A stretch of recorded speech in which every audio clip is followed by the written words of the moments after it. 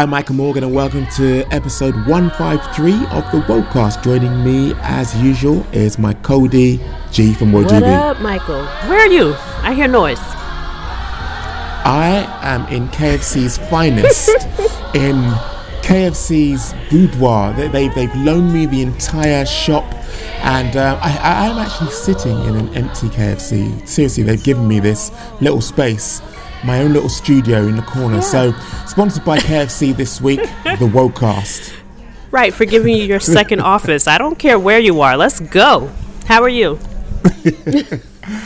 I am incredible right now because I've got rid of that damn cough, and I'm feeling 150%. How about yourself? How was Martin Luther King weekend? I had no idea that the King and I were going to celebrate this wonderful day, and I had no idea I was going to be off work today. So I'm very happy, and I'm happy also to remember him and all the wonderful things he's done for us. So I'm in a great mood, Mike, and I'm ready. You know, just on that, I have to say, I feel quite ashamed about this. I had no idea it was Martin Luther King weekend. Is that something which is widely publicized over there? Because I saw nothing on the news. I didn't really see anything on Twitter. I only knew about it because you told me. Yeah, it's basically like it's a holiday over here, and most of us have the day off, so it is kind of like a big deal. It interrupts the work week, but we are supposed to just remember his message and whatnot. And if you go on social network, even MMA Twitter, you got some folks retweeting him and stuff like that. So yeah, it is a big deal here. And of course the museums and stuff, especially in DC at the African American Museum, they honor him and whatnot. So it should be a big deal, but I am off work today, so I'm pretty happy too. Well, it's nice. It's always nice when you get free holiday, isn't it? Oh, it's wonderful. Well, you know what, without further ado, I think it's time to get into the weekend's action. UFC 246. I am right, it is UFC 246. I always get the numbers actually muddled up, which went down in Las Vegas. I have to say, the card itself, I was pleasantly surprised by. Particularly, I'm going to get into this in a minute. Obviously, the main event, but Roxanne Modafferi. Yeah. I'm going to go into a little bit of a story about Roxanne. But I was, put it this way, humbled by what I saw. But in terms of the card, no, it wasn't the most stellar. It wasn't the most riveting. It wasn't the most. I mean, don't get me wrong. There were some nice bits of mixed martial arts going down, but for me, it wasn't, the stellar card befitting of, obviously the main event. Yeah, I would have to agree with you. The card didn't jump out at me, but when I watched it and watched all the fights, there were some moments that definitely jumped out at me, especially the shocking performance of Roxanne Modafferi, which was just awesome. Cool to see Sodiq Yusuff kind of be more well-rounded in his game, and not for nothing, Drew Dober knocking out Nasrat Haqparast was shocking. So there was that was wasn't a shock. It? Oh my! And I was so high on Nasrat, I was just like, Drew Dober's going down, baby. And then Drew Dober said, "Shut your mouth," and he dropped him with a beautiful left, and then the murder ensued. So. They had their moments, and Andre Fili might have lost, but he fought like a vet. But we'll get to all of that. But definitely didn't make me crazy when the card was announced and all the fights. But there were some good moments. There were also some sleeper moments when it was time to take a toilet break. I mean, Holly Holm. I know we're going to get into this, but. Not the most engaging of techniques, but she executed a game plan. But we're going to get into that. You know what I want to start with, though? I want to start with Roxanne Modafferi. Now, given the build-up, given the fact that she, I thought, reached out in a rather big sister sort of way, I really feel as though this was kind of a bait to catch some kind of foe, because if you look at how it actually transpired, how it actually unfolded, she was surprisingly aggressive for somebody who was offering, Macy Barber time with her to actually break bread and to cut weight, and extending all the courtesies and warm and loving and almost, like I say, big sisterly approach to come on, strong, surprisingly aggressive. She really big sister there in there. I mean, I have to say, the time when Macy Barber actually looked at the camera and you could hear her and you could actually see her actually mouth. There was a real oh fuck moment, because she actually said that and you could see her mouthing that. And she made her pay for actually refusing to cut weight with her, because this was a 3-round shutout. It was a 3-round domination. Never ever take kindness for weakness is what I took away from that. Plus, she outclassed her. Yeah, exactly. And I have to say, I've been pretty high on this whole happy warrior approach. But I really do feel deep down, that was planned to a T. Yeah, I think what you're saying, I'm going to use a little slang here from New York, is that Roxanne Modafferi came out there and sunned her. You know what I mean? Like, that is, I think, the perfect way to describe this, is that I'm going to be who... I get the impression that Roxanne was like, I'm going to be who I am. I'm a nice person, but I'm also a martial artist, and I respect the game, and I don't need any of these self-promoting tactics, and I'm just a nice person. And I'm going to extend that to my opponent, Macy Barber, who doesn't always come off that way. But then when she got in the octagon, she kind of reminded her, like, you don't underestimate me. I've been doing this since, when you were a little kid. And I'm actually not that bad, and I'm not a gatekeeper. And I loved her performance. Wasn't she actually training before Macy Barber was even born? Yeah, I think so, because Roxanne Modafferi is born in 1982, and I believe she's 37, and Macy's a little baby. She's only 21 years old, and quite honestly acts like it. There you go. And I think, like, the bigger person, the bigger woman, and the older woman just kind of outclassed her in the octagon and also outside of it during promotions. And I really hope that Macy Barber learns from this, not just technically as a fighter, what she needs to work on, but just kind of like step up your integrity, step up, like, you don't always have to be a heel. You're coming off as obnoxious, and it's taking away from how great Macy Barber is. You saw her interrupt the speech? I did, but sorry to cut in there.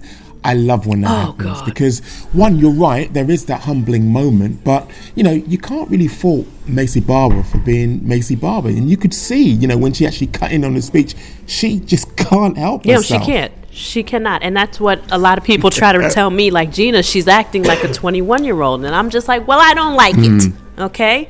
And I'm just going to put it out there. I don't agree with Mike. I don't like it. I wanted Roxanne to have her post-speech moment, and instead she was Kanye'd by Macy Barber, and I did not like it.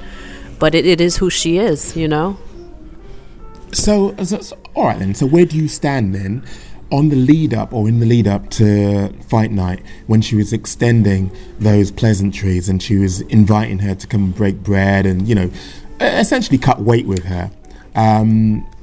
What did you make of all that, given, this is someone who you're going to smash their face in it, and that's what she ended up doing. She sure did. Smashed her face in. And took out her knee. I thought it was a bit strange, I'll be honest with you. It's like, I try to put myself in their shoes, even though I'm not a fighter, and I can't say that I would be like, come, have dinner with me. Let's cut weight together. Yeah. Here, have a glass of water. I can't say that I'm that nice of a person, because I'm not, but I think that's who Roxanne is.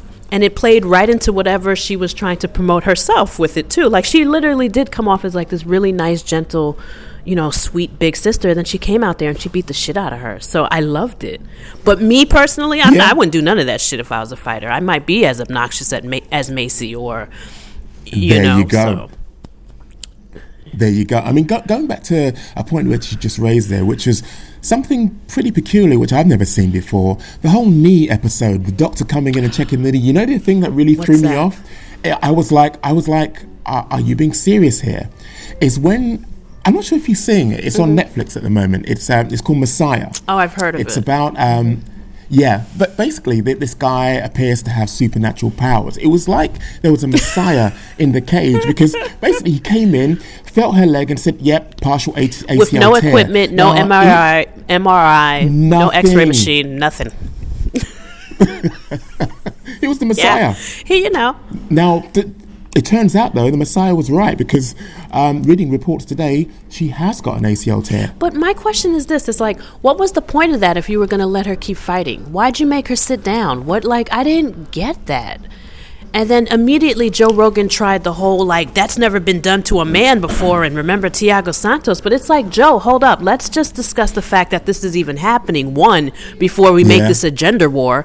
And two, every referee and every commission is different. So let's not try that angle with men versus women. We have enough of that already. And let's just figure out why the fuck he did that in the first place before we make this a war. And it just was unsettling and weird. And I'd rather do without it. It was. Yeah, but to be fair, the doctor was spot on. The doctor was right. I don't know how he did it. That's what I'm saying. I'm sure he was the physical manifestation of the Messiah because he was bang on the money. I know, and even Macy was frustrated. But question for you, Mike, because I've seen this, and I've seen this on MMA Twitter, and I don't know. I don't have an opinion on this yet. Do you think that her corner should have stopped the fight? I see some people pissed. What the fuck you let her go out there for? 100% no. You could see in the fire in her eyes, and from what she said, I mean, the corner mic was pretty live.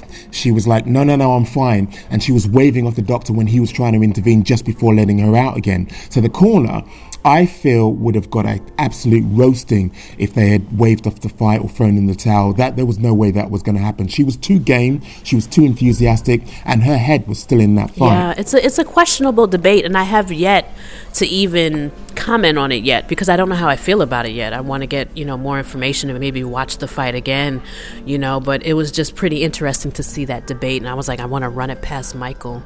What'd you think of folks saying that, what am I trying to say? People tried to diminish Roxanne's work in the cage because of the bum knee. And I tweeted she was winning that fight before and after the bum knee. Did you see anything like that? Hands down. Well, I saw a lot of people. I think it's because that's why I said that I've got confession time to actually bring to the table. I, like most people, have not warmed up until now to Roxanne Modafferi. I think that the whole happy warrior vibe, it just doesn't sit well with me. And plus, the whole dress up thing, man, to be honest with you, at my big age, that doesn't resonate with me either. Yeah. So there is so much I feel that I don't connect with her on in terms of so many levels that I can see where people are coming from. But no, you can't take away what she did there. Not only did she shut her out, I mean, those jabs, a lot of people, talking about the fact that, she was stalling on the ground. No. I think that she was trying to get, it looked like a head and arm triangle she was trying to get at one point. But, she was dominant on the ground. She secured mount several times. But I suppose the key and most important thing, those jabs were getting through.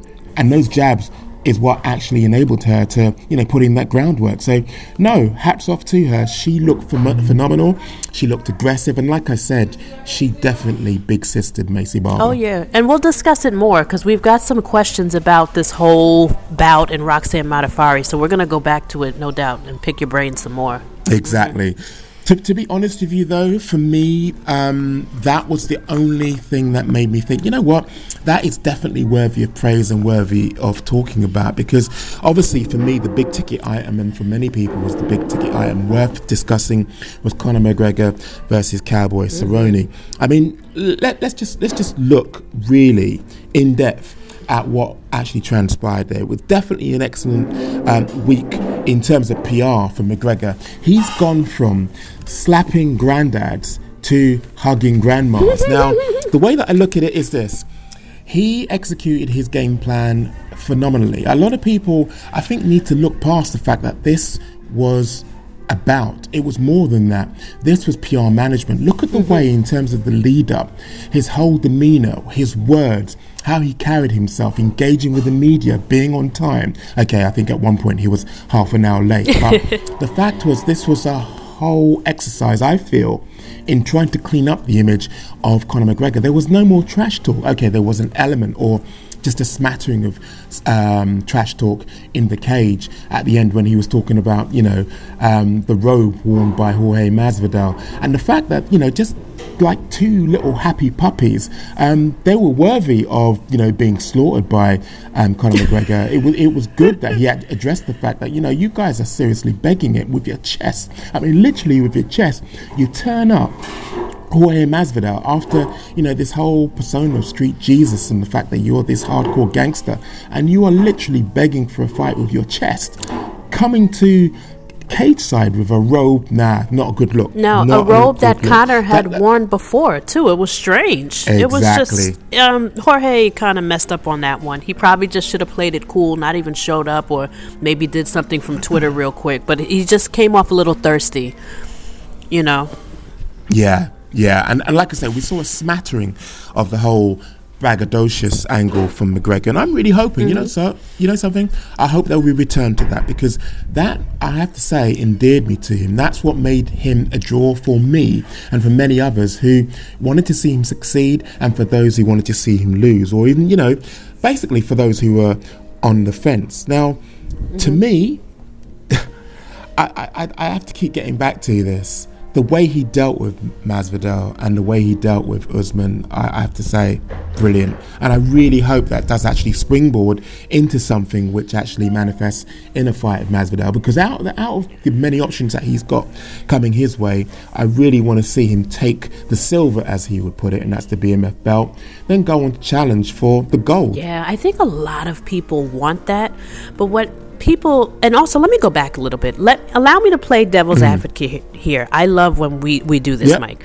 I loved his performance in the octagon. I thought it was exactly what should have happened, and I'm not taking away from the beautiful shoulder bumps 4 times in a row that broke Cowboy Cerrone's nose, which was really fun to see. The left high kick. Oh, and then his composure. Incredible. Yeah. To just go in there, control his adrenaline, and pick his shots and just dismantle somebody is just a beauty. However, he was supposed to do that. It was a tailor-made fight made for Conor McGregor. Yeah. It was a beauty in itself to see a promotion and his managers all behind him, acting as if Cowboy Cerrone is not the perfect matchup for him in so many different ways. And it was beautiful how they fed it to us. They made it seem like this really competitive bout, and they knew damn well Conor was going to go in there and do that. I am so sorry. I don't know why someone is trying to visit me. I have nobody on the way. Excuse the buzzer in Flatbush, Brooklyn. Totally ruined my train of thought. But it's just what should have happened, even though it was a beautiful, beautiful fighting sequence that led to a KO. Let's not act like Donald Cerrone is not a fast starter and Conor is. Let's not act like Donald doesn't struggle with southpaws. Let's not act like when you give Donald one of the hardest fights of his life, you're going to get a title shot after this, that he doesn't choke. Come on. And then you watch the build-up with Donald Cerrone. He was just that, I'm just happy to be here. There was no animosity. There was no motivation besides the fact that this is just what he does and he loves it. In comparison to Conor, that had so much riding on him. If you pick Donald Cerrone, you're a fool. And if you're not, and if you think that, what Conor did was just out of this world, you're a fool as well, because that's what he was supposed to do. When he's tested by Masvidal and Usman, let's talk.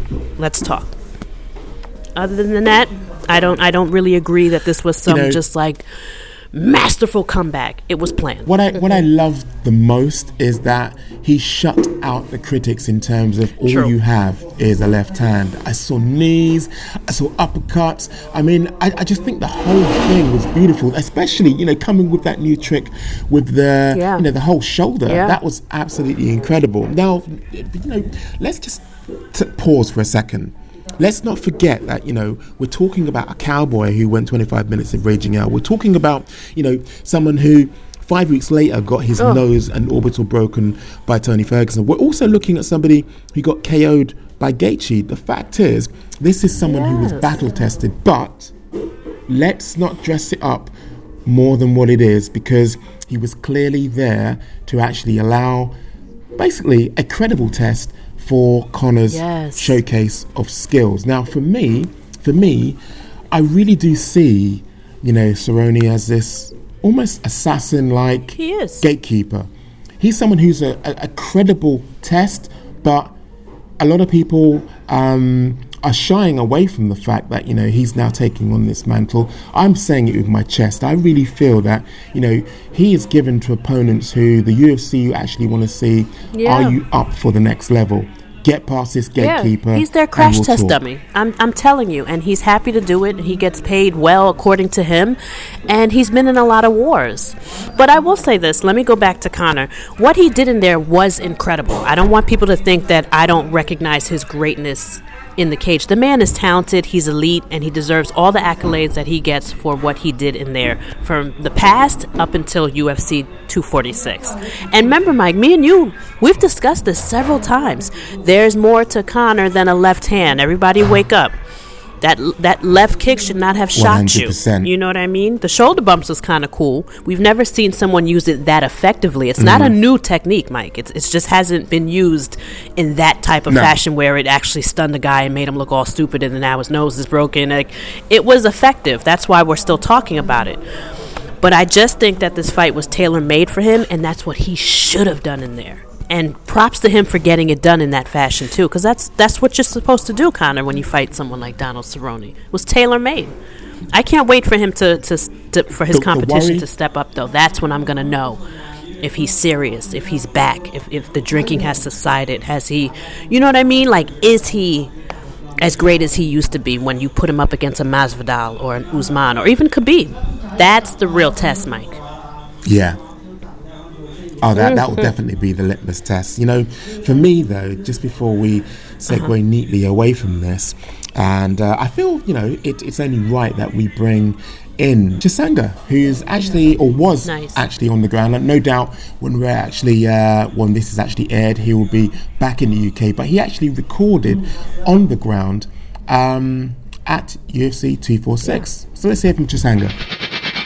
Hi guys, Chisanga Malata here from the Daily Star and Daily Express, and this week I'm coming to you from a sunny but very, very cold Las Vegas, Nevada. I, of course, was here for the big fight of the weekend, which was the long-awaited rematch between Raquel Pennington and Holly Holm.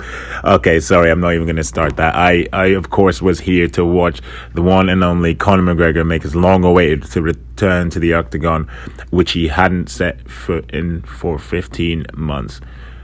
Conor, of course, was welcomed back to the cage by Donald Cowboy Cerrone, and he went into this fight under a lot of pressure because, as I previously mentioned there, he hadn't set foot in the cage in over 15 months, and he hadn't tasted victory in just over 3 years, with the last victory coming against Eddie Alvarez in November 2016.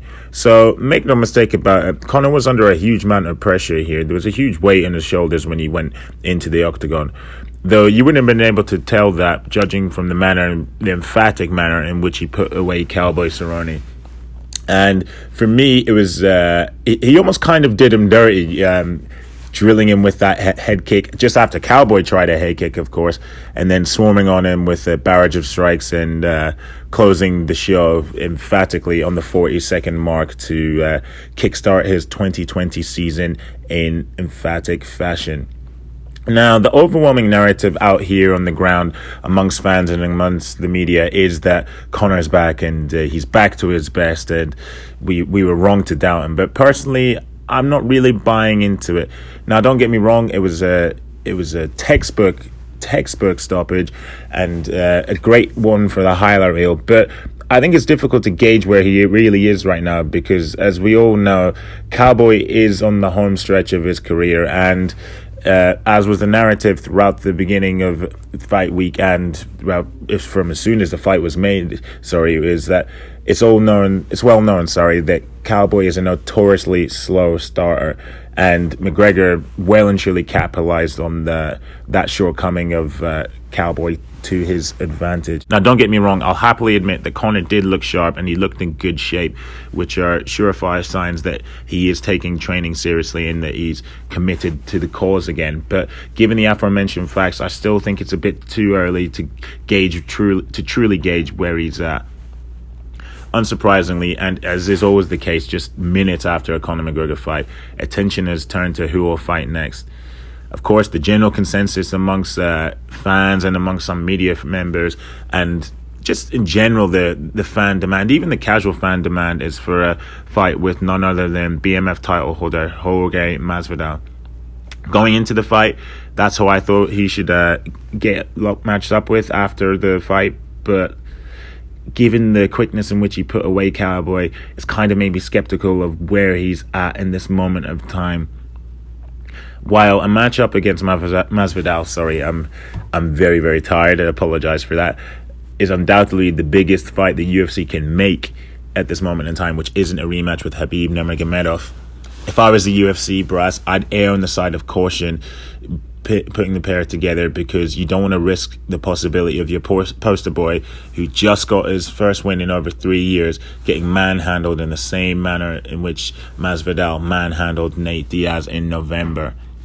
So again, I would err on the side of caution with that one.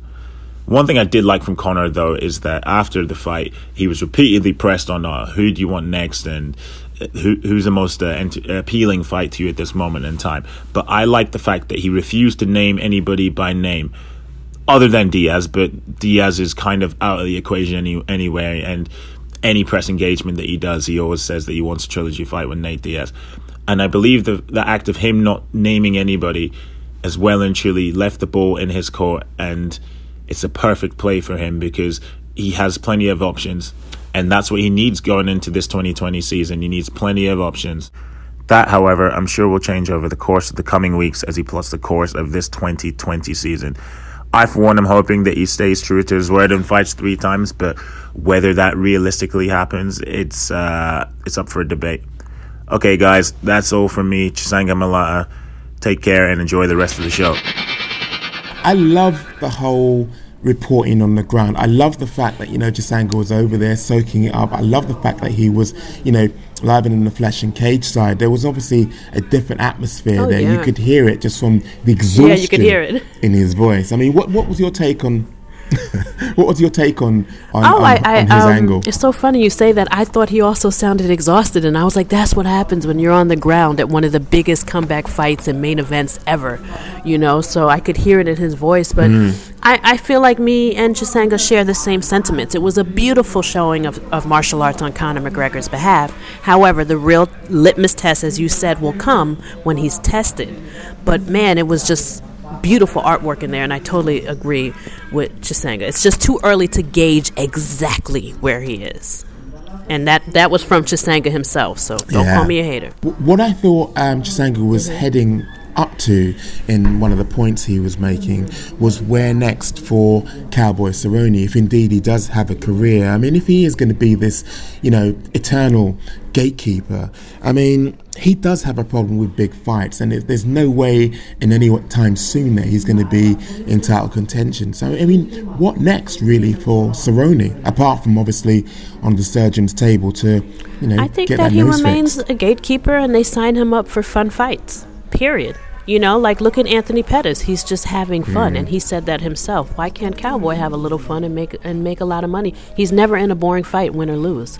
So he doesn't need to fight for a title contention or to fight for a title again. If you ask me, just keep winning, keep supporting your family, and just have fun. And I could see him actually accepting that type of career, kind of like how Pettis is doing the same. And I wouldn't mind it. I don't want to see him fight any more top 1 to 5 fighters in his division. I think they all beat him. Which is the travesty, given his track record, given his propensity, or given his love of fighting. I feel, he's going to see out his days, basically, just as you say, in fun fights. And, that's a little bit of an exclamation point on what has been an incredible approach to fighting. I mean, always been ready, ever ready to get in there, regardless of the duration, and regardless of how soon in people's eyes or other people's eyes it may be that, he's getting back in there. But, I just want to see him go out on a high if he does indeed, call it quits. And, it's just, I out of all the fighters who I've followed over the years, he is one who, was well deserving of, clinching a title, given how much and how game absolutely. he is. I'm sure the UFC has something lovely for him in store in his future, whether it's Hall of Fame or maybe a job or something, because he's always been like the the company man, and then also he's the company man for the fans. Never a boring fight, never miss weight, doesn't make excuses. Yeah. And shows up to fight, win or lose, we're having fun with this guy. So, he definitely deserves a little something in his future, and I'm sure Dana will take care of him. Speaking of being taken care of, and speaking of Dana, one of the things which I was really surprised at was how soon, I know, everything actually was settling, fight night and the post-fight press conference. One of the things I was really surprised about is how quickly he was back on the narrative of, Conor's actually running this show. Conor is actually driving this, and Conor wants Khabib next. And I'm thinking, really and truly, I thought we'd got to a point where you had the reins again to this horse and you were actually riding this. But no, Conor is back in control. Conor is calling the shots. Go ahead.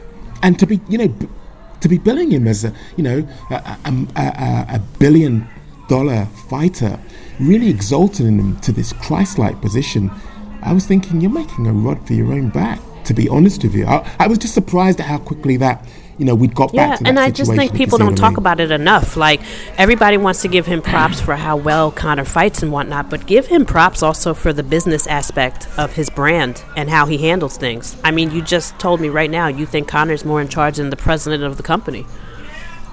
What does that tell you about his business point of view, or how he handles his business? Look how he didn't call anybody out. He's got us all talking, thinking, and meanwhile he's going to meet with his team, and they're going to make the best decision possible and the one that's going to make them the most money, but they're going to have us sit and wait.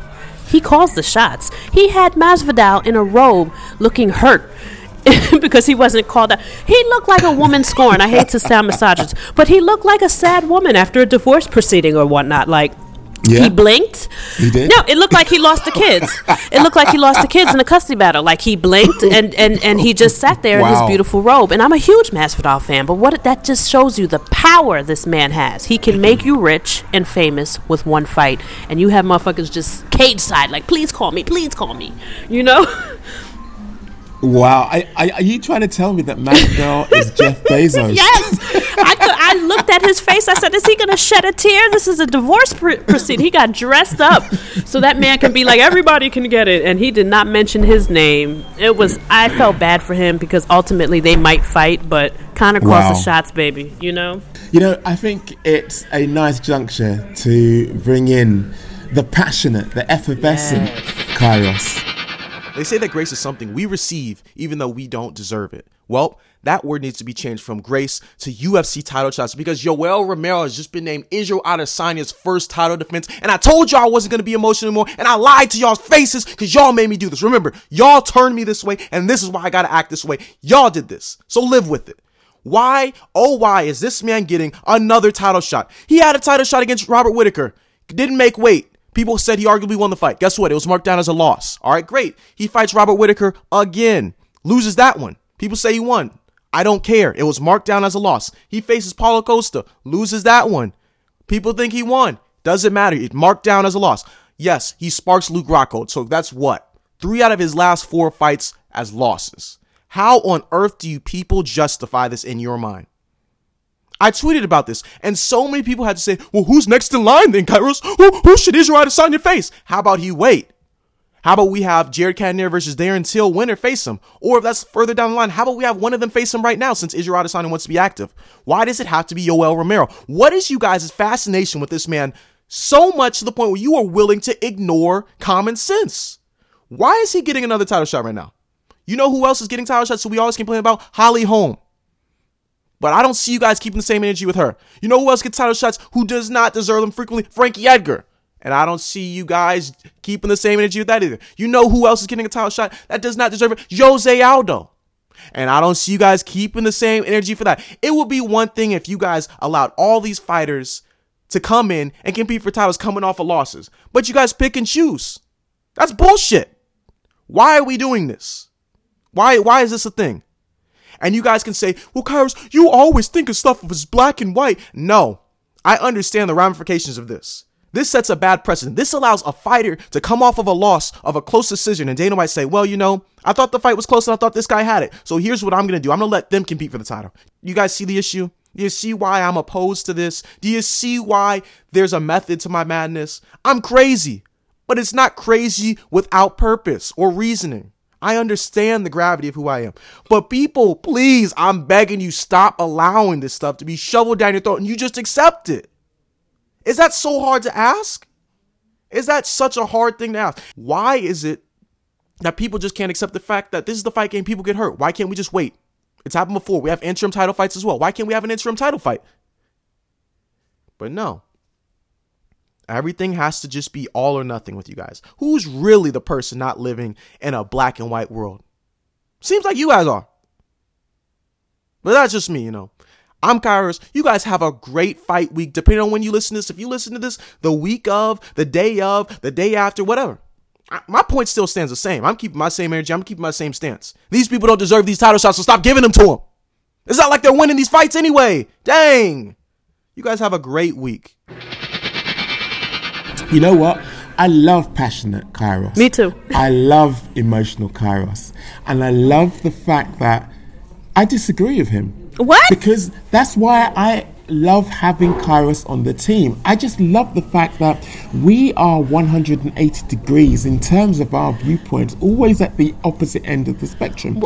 I personally have to put my hand up, and I don't think it would be genuine, or I think it'd be very disingenuous of me to say that I don't love classy matchups, because that's what he was effectively talking about. What type of matchups? I didn't hear you. Classy matchups. Classy. Okay.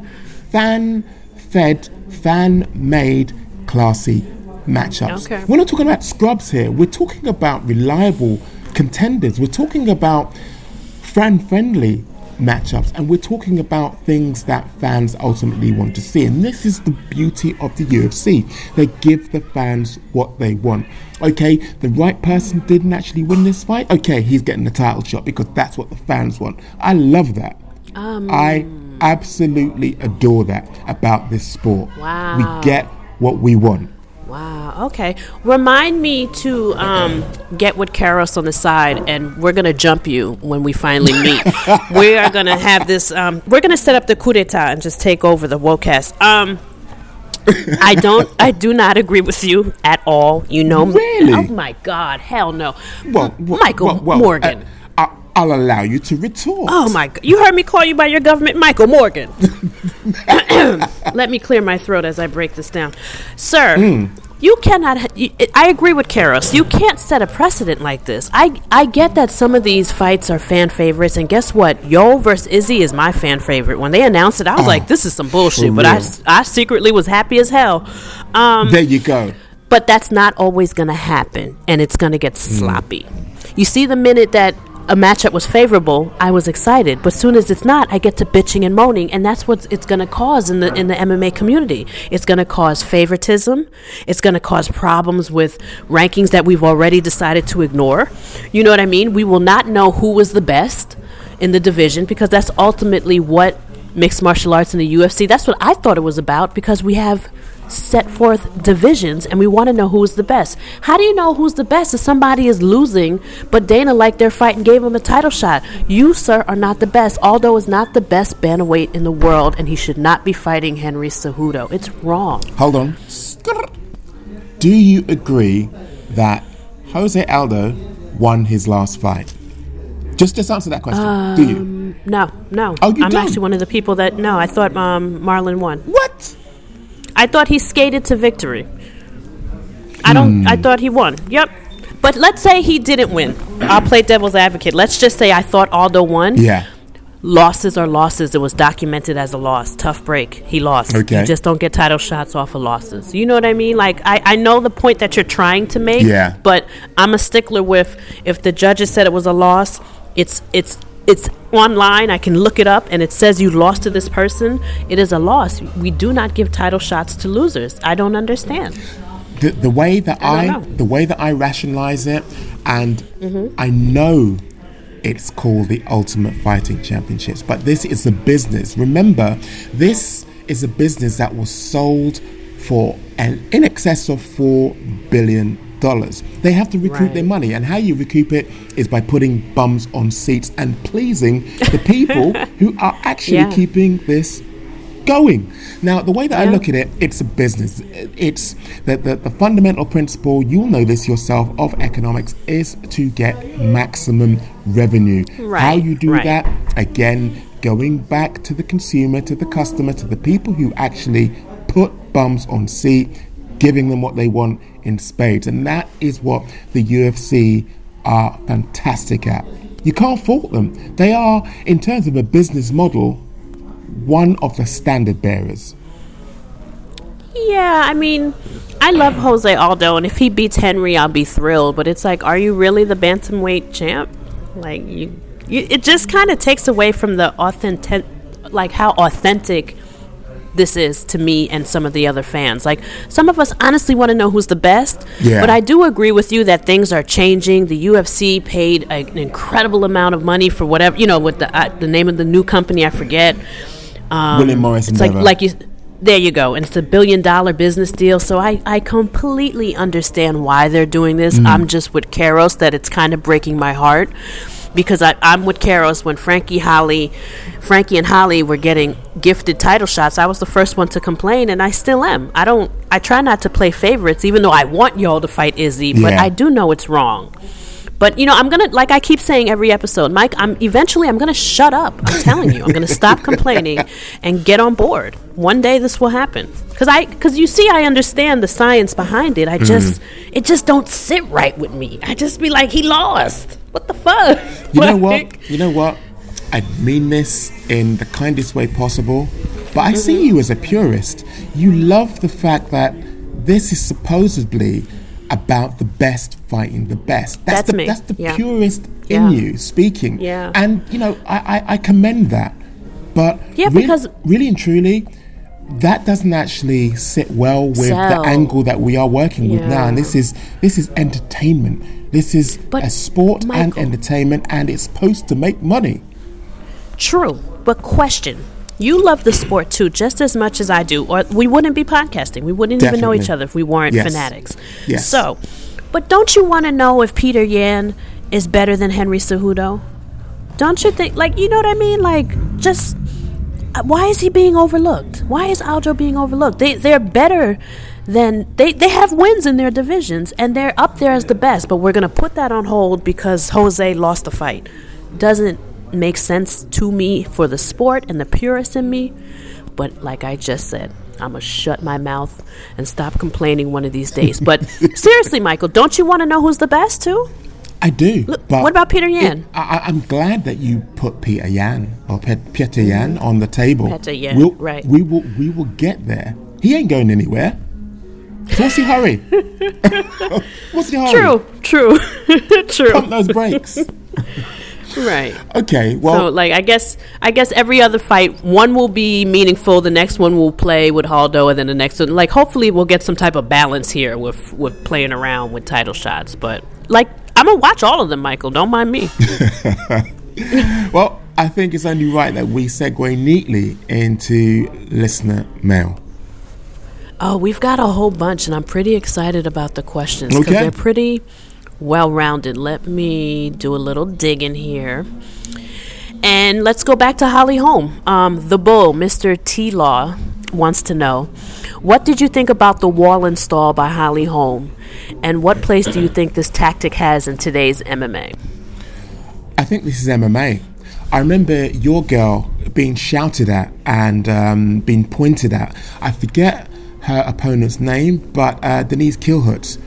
Let's do boxing. Oh, against the Turkish opponent. Let's do boxing, not MMA. Come on, this is MMA. So you can't actually turn around and say, okay, wall install, which is a very, I think, derogatory term of actually describing pacing, which effectively that is what you're doing. You're actually slowing down the pace and picking your moment, picking your shots, and giving yourself thinking room. And calling it, wall install. Now, for me, it's all part of MMA. It's all part of game planning whilst on the fly, whilst in the moment. So I agree with it wholeheartedly. Don't get me wrong. I said at the top of the show that, okay, whilst it's not the most attractive thing to look at, you have to look at, the technical aspect of what we're observing here, and that is it's part of game planning, and the game planning worked. She came away with a victory. Yeah. Oh, yeah, I'm going to agree with you on this. Wall install, which is basically, for those that might not know the term that he's using, is like when Holly Holm and Pennington decided to clinch for the majority of the fight. Yep. And do I like this tactic? It's not really appeasing to my eyes. Like, it's not something that I'm into, but it is MMA, and it's something that Raquel should have trained for, or maybe been prepared for, because she did just recently make a statement that she showed up to fight, not to clinch or to whatever Holly did, which I thought was just an excuse for her loss. But I agree with you, Michael. It's MMA, and you have to study every facet just in case your opponent does something like that to you. Exactly. Is it pretty? No, but you lost, ma'am. Got a question from your boy. You're more familiar with him than me, but I love him. Jake Jones, MMA. Oh, okay. Right. Our very own Jake Jones, MMA. Our very own. Yes. Shout out to the brethren. But his question is, additionally, with Verdum's suspension being brought forward, because Verdum is going to be able to fight in April 2020, Mike. He's coming off his suspension earlier. Yes. So Jones wants to know, what are your thoughts on his call-out of Oleinik?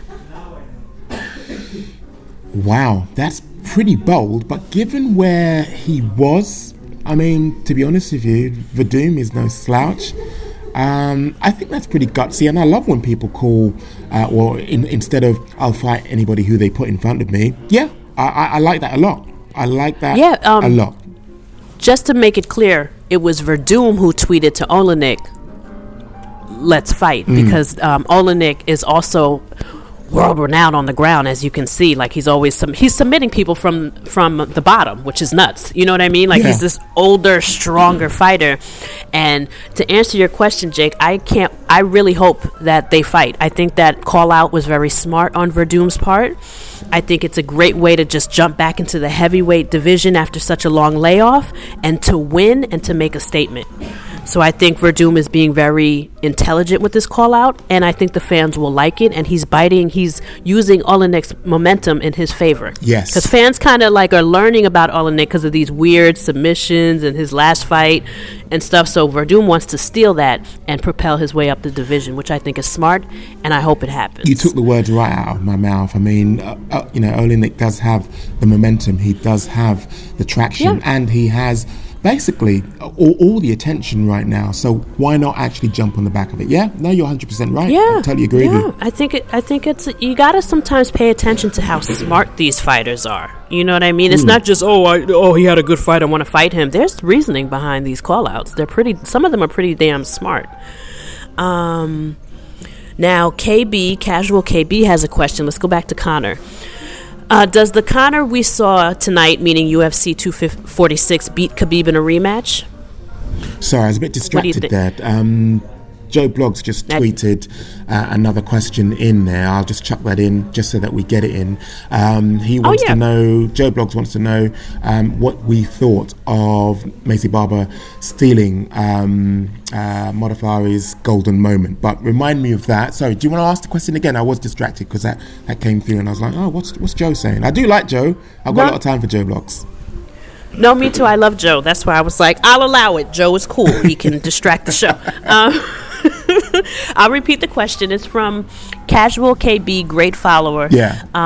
He says, does the Conor we saw tonight, meaning UFC 246, does that Conor beat Khabib in a rematch? What do you think? I think 40 seconds is really difficult to make a judgment on how anything would actually pan out. With someone who has got cardio for days, it wouldn't, I feel, be over as quickly, because we're looking at someone who's terrifying in the fact that, he'll smother you, he'll carpet you, he'll basically shut you down. And, he, I think, is more of a live dog and more of a threat than Cowboy. So it's really difficult to make any decision, make any opinion, to kind of come to any conclusion after just 40 seconds. But I liked what I saw, and I love the fact that, he brought an actual game plan to the table, which I wasn't expecting.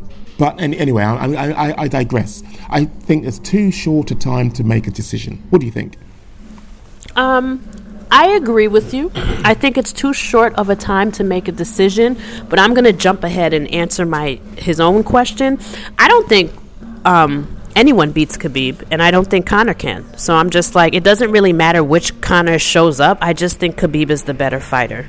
And I think that Khabib is going to win that rematch regardless of what changes Conor makes or whoever shows up, whether it's the Conor that be wilding outside of, the octagon and then does a fight camp and shows up to a presser a little tipsy, or whether it's, the church boy Conor we're seeing now with this beautiful beard and just being on his best behavior. I don't think it really matters because we're dealing with someone that's possibly could be a GOAT. And I stand by that, and I don't often talk like that, but I think Khabib is somebody special. You are coming up with some killer quotables today, church boy Conor.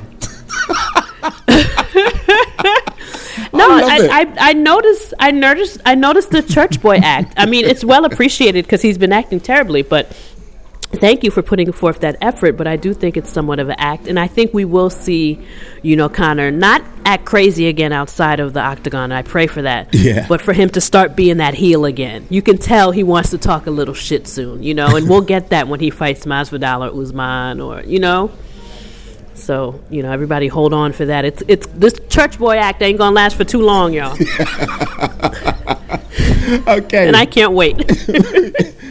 What's Joe's question? We got one from Joe? Oh, Joe Blogs asked, what did we think of Macy Barber stealing Modafari's golden moment? Oh, yeah. I think I answered this earlier, but like I say, it was distracting because it came in and I like Joe, so I thought, let me read what he said. But what do you think? I'm one of those people that thought it was inappropriate because I'm just going to be honest with you. After the fight, I waited for Macy's little speech. Like, I was pumped. I was still, and then I was like, what the hell? Who has the mic? Macy?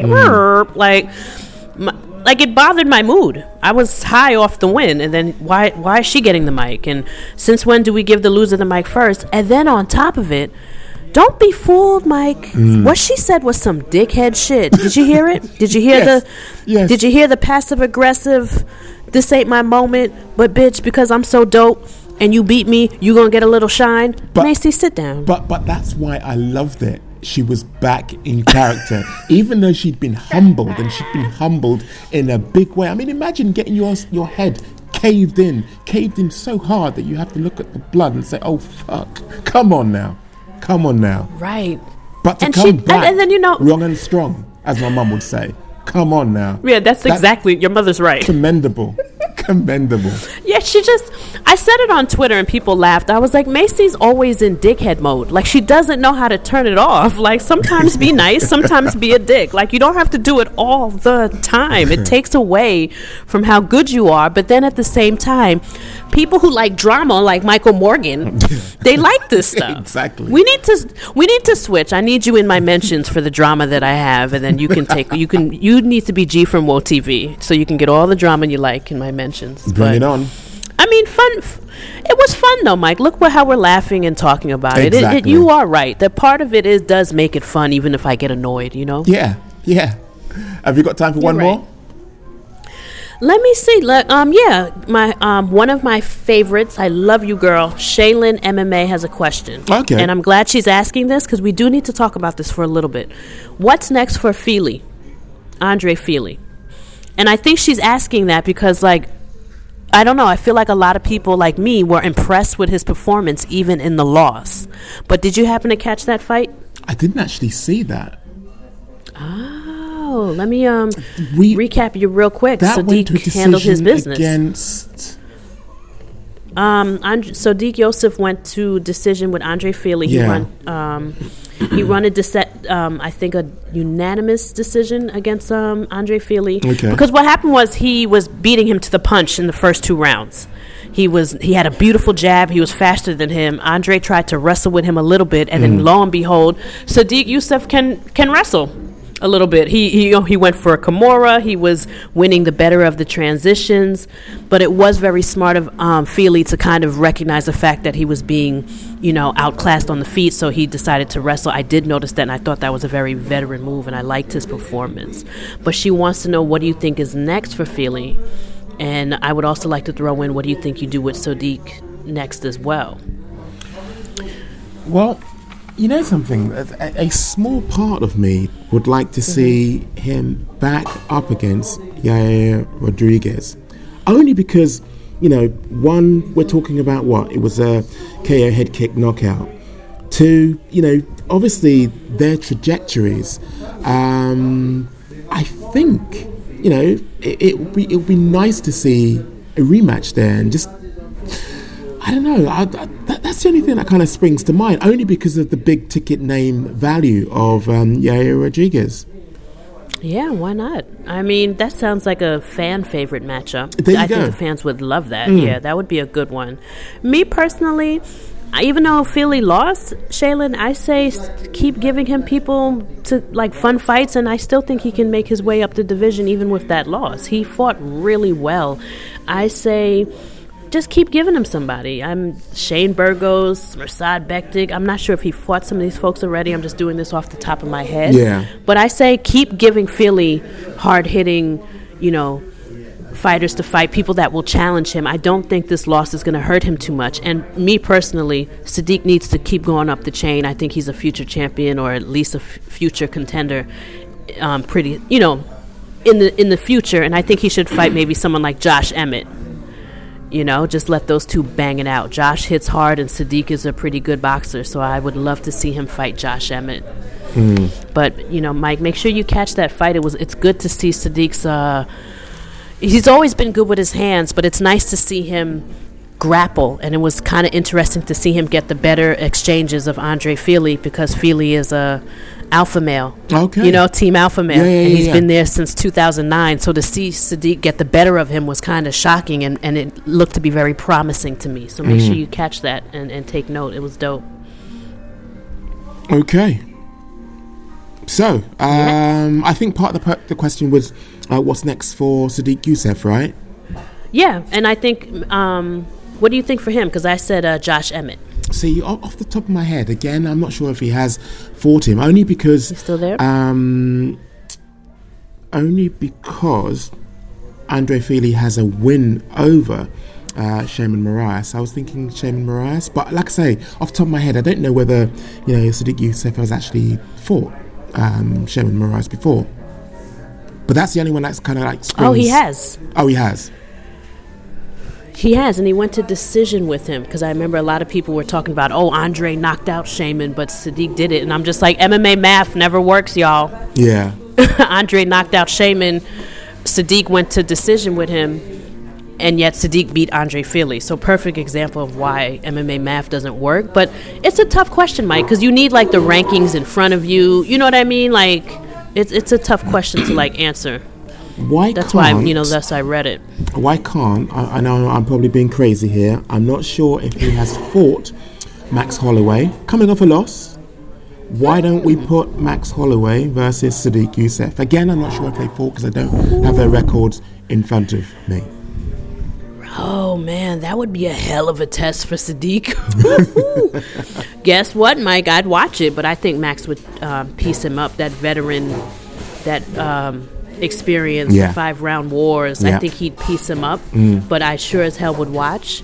But I mean, I definitely could do Sodiq and Josh Emmett. I can do Sodiq and Jeremy Stevens. I can just keep putting him out there. And then I wouldn't mind seeing him against Ryan Hall, another grappler. Sodiq showed some really nice promise in it wasn't pretty, but it showed that he's learning the grappling aspect of things. I'm not saying he was climbing Andre Fili like the way Diego Ferreira was climbing Pettis' back. It didn't look that beautiful, but it shows that he's learning. So why not give him Ryan Hall? There's so much for Sodiq out there, and for Andre. Their performances were pretty damn good. Sounds like a plan. But I must say I'm struggling here, because I'm really working off the top of my head. And at the top of my head, I can't think of a whole gang of people without, contradicting myself, because He may have fought them before, but that just teaches me a lesson to pay more attention to the questions when they come in.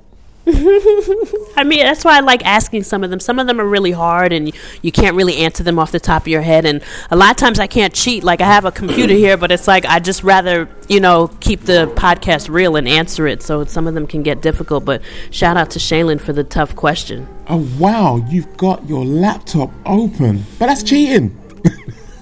I mean, but I'm not really good with technology. You'd be surprised how Google can just, really thwart me. So don't consider it cheating, Mike. I barely know how to use this thing. Well, that about wraps up this episode of the Wocast. As usual, you can get me at Mike WoTV, and you can get G at G from WoTV. Both of us on Twitter if you wanted to debate, to discuss, to actually go in depth about any of the points which we've raised on this episode. Until next time, make some trouble. Always. See you, Mike.